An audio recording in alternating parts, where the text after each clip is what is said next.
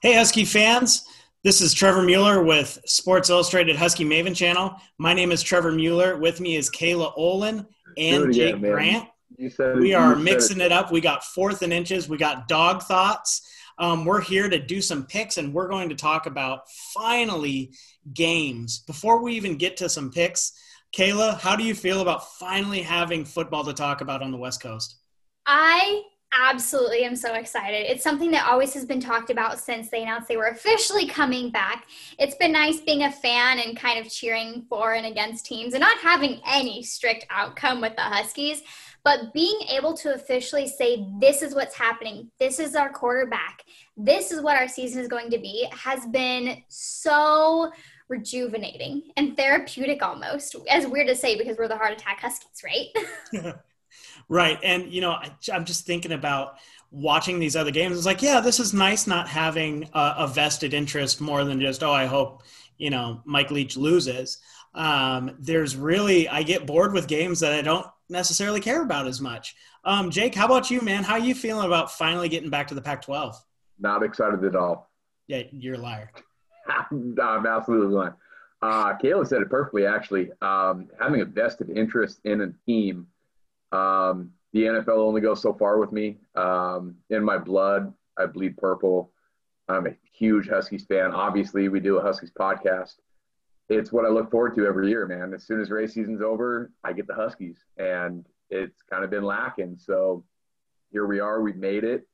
Let's move on to this year, and let's have some fun with it. Awesome. And, we're going to start the Pac-12 season with a brand new time slot. We have Arizona State going to Southern California, and it's a 9:00 a.m. kick. It's the first time the Pac-12 in ever has been that early. And then again, it's Arizona State USC. This could be a really big game to see who's set up in the driver's seat to be the South champion. So, Jake, what do you got on this game? Yeah, USC comes into the season ranked. Spoiler alert, I think that they're ranked prematurely again for like the fourth year in a row. Clay Helton has not done anything to prove. Did I say Clay? It's Yeah. Clay. It's not Todd. I always get Todd and Clay mixed up every time. I don't think Clay Tatum, Helton's Tatum. ever, he's never proved any reason to have USC be ranked. And something's in the Kool-Aid down in Arizona State, man. He's got them going. They lost a lot of offense this year. They're starting freshman running back. They have Jaden Daniels coming as quarterback. I think that they're poised to win this game. I think USC kind of is what the same thing that they were last year. They just started the season too high rank, and I think this is the perfect opportunity with Arizona State bringing in all that young freshman talent to scoop this game away from them. Yeah. And so, Kayla, what is your thoughts on this? ASU, I have been so high on Jaden Daniels since he was coming in as a freshman. ASU tends to start slow with the season, but I have ASU by 3, and for that reason alone that they do start. But they're ultra aggressive and return a ton of experience, talent, very huge sleeper. And this game, I'm calling it, will decide who represents the Pac-12 South. I I agree. tend to agree with you I on do that too. as well. Yep. I think the emergence of Frank Darby on the outside is going to be big. Arizona Yep. State always has one really, really good wide receiver, and Darby's going to fill that role. Their defense is back, and that Graham Harrell offense, Jake and I have talked about it before. It's a little too gimmicky for the amount of talent that SC has. Yeah. I'm going to go with a proven commodity in Herm Edwards over Clay Helton every time. I Well, also let's have it not- about a 3 to 6 point game. Let's not lose sight of the fact that Clay Helton, those USC-led teams struggle with a pro-style offense, and they do relatively good against the spread offense and the raid. Washington, beat them last year with that pro-style offense. They ended up beating Utah. I think that game was kind of a fluke. But Arizona State gave them fits last year, and I think that this team is more talented than they were last year. So I think Arizona State's probably going to win by, I'm going to say, 7. I mean, USC also lost some offensive linemen, some key defensive players opting out of COVID. So I think that's something to even take into consideration too, those key ones that they had to replace in those few weeks of fall camp. Yeah. That's a great point. And, thinking back to that Washington USC game, the guys who stuck out on defense for SC were those two guys in the interior of that defensive line. Moving on, the other team that a lot of people have picked to be in that top 3 mix for the South is the University of Utah. Of course, they were senior laden last year. They had a lot of really good pieces on defense and offense. There's a lot of question marks around this team, but they open up with Arizona coming to Rice-Eccles. Of course, there's not going to be fans there, but it's still a home game. Kayla, what do you think about this game? Like you mentioned, replacing starting quarterbacks is difficult and a transition that takes more than just a couple weeks of training. But Utah only returns 9 starters, 2 starters on defense, which is the backbone of the Utes program. So I'm expecting a large drop-off this season. Arizona returns 14 starters. Again, take that with a grain of salt based on how well Arizona was last year. But they lost their star quarterback with Khalil Tate. And the Wildcat offense, who struggled last season against Utah, only had 61 rushing yards and 135 passing yards. So Arizona, being the only Pac-12 conference to not have any players drafted, their head coach, Kevin Sumlin, is on the hot seat. I think they come in with a little bit of fire because of that reason. I would expect a closer game than in recent years, just as Utah opens as a 14-point favorite. But I don't expect anything different in terms of Utah just taking over Arizona and their Wildcats. Yeah, I see a heavy dose of Devin Brumfield in this game. I think, starting a new quarterback for Utah is going to be a challenge, but I think they're going to lean on their running game quite a bit. I'm going to pick them to win by 10. Yeah, and I'm with you guys. I think that Utah, it's definitely going to be a wait and see. They've had a couple of really their best recruiting classes since being in the Pac-12, and I think that talent is going to rise to the top. I guess the only argument for Arizona is Kevin Sumlin finally has his guy under center, Grant Gunnell. But man, it seems like that whole program has been doomed from the start after the weird departure of Rich Rodriguez, and Kevin Sumlin, really outside of those Manziel years, hasn't experienced a ton of success in the SEC, and it hasn't translated well for the Pac-12. It's a 14-point Utah's a 14-point favorite. That's a lot of points to get to, but Arizona's defense might still be that bad. So I'm going to go with about a 14-point win. Yeah, I would definitely say 17, just because I will be 100% honest and think that Arizona wasted Khalil Tate. So yeah. If that is what they did with Khalil Tate, I'm terrified to see. I mean, also kind of excited because Washington plays Arizona at home. So, I think 17 would be about, Utah winning by. Right. And, having Arizona come to Washington, I think is Washington's fans' best case scenario for having that crossover game, because you don't want to go to Arizona no matter if there's fans or not. Washington hates that state. They're struggling, and by that point in the season when they come, Kevin Sumlin's seat might be scorching. Yeah. Moving on down, we have another coach that came in around the same time as Sumlin, and Chip Kelly. And with all the buzz that was around him when he came to Hollywood, man, it is just really having a hard time getting started. I've been burned on them. They've been my Cinderella a couple years in a row that I thought they were going to break through. I don't know if it's going to happen. They're headed to Colorado, where, of course, Mel Tucker leaving after 1 year. And so we'll see how that goes. We have UCLA favored by 6.5. Jake, what do you think? Yeah, we just talked about Sumlin being on the hot seat, but Chip Kelly really hasn't done it for UCLA. I'm sure there's high expectations as soon as he got in the door there. It hasn't really panned out. He's had his guy at quarterback. This is his 3rd year playing for UCLA. He started as a true freshman. Dorian Thompson-Robinson. I think UCLA has to win this game, because I think if they don't, Chip Kelly's seat is actually going to get hot, just like Sumlin's seat is right now. Right now, I don't think I think it's warm, but I think if they go out there and lose to Colorado, who just went through a coaching change and has a shortened off season to boot, if they go out and lose and drop a game against Colorado, that's going to really hurt. So I think you're going to see DTR really shine the best that he's shown since he's been at UCLA. And I think Demetric Felton is going to have he's probably going to have 40 carries. I would be my thought. They're going to run the heck out of him, and they're going to run the score up, and you're going to see UCLA win by 21. Kayla, what do you think? I mean, for starters, I have to comment on Jake's shirt. Speaking of Chip Kelly and how Chip Kelly is so outdated, like that combo uniform that Oregon wears with that same color. So you set me up for that one. I had to. But Trevor, let me see that ring. Trevor, let me see your ring. I'm not wearing it. That's because he's ashamed to be married to an Oregon Duck. Okay, I'm Switzerland right now. I have no part of that conversation.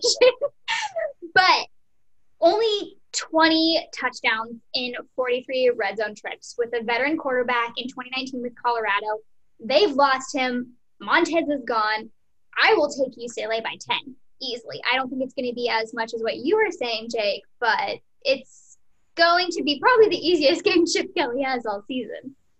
Yeah, and honestly, for these two programs, this could be a fight to get. Would you put? I put both of these teams odds if I was Vegas at about 1.5 wins apiece. So this game's going to go a long ways in getting that one. I think these are probably. I mean, the bottom of the South is brutal with Arizona, UCLA, and Colorado. So they're their own conference. They really are, and we call it the Deep South because it's a lot closer to the center of the earth than it is competing for a South championship. So this is two teams that are in very different spots, but at the same time, both in really bad situations. Chip Kelly in year 3. We had on an expert from UCLA, and he talked about how Chip Kelly at Oregon was innovative and fast, and here he's going, it's like a molasses speed, and it's just not working out. So all that being said, Colorado's in worse shape, and I'm going to take UCLA at about a 7-point victory. Moving on, we have the Cougs headed to Oregon State. And both of these teams were right around the same situation last year, right? We had Oregon State finish 5-7 because of a last-second loss to Washington State, and Washington State finishing 6-6, and then seeing their head coach Mike Leach leave. Oregon State, I think, is on the upswing. Washington State is definitely on the downswing as they remake their roster and program around Nick Rolovich. It's not the air raid, it's the run and shoot. It's different. Max Borghi will be more involved, but I still think with Washington State starting a true freshman for the first time in their program's history in Jaden Delara, they're going to really struggle. And Oregon State, their defense was not great last year. They return a ton, and they have one of the best linebackers in the conference, and that is Hamilcar Rashed. And he can get to the passer. He's a good in open field tackling. I think because of that, Oregon State is going to win this game and start to project themselves more towards the top end of the conference instead of the bottom. Jake, how about you? We talked about Justin Wilcox last year or last week about how he's a defensive-minded coach, and he's always going to have a good defense. Jonathan Smith is the exact opposite of that. He came from the offensive side. I think he's going to have a really good offense this year.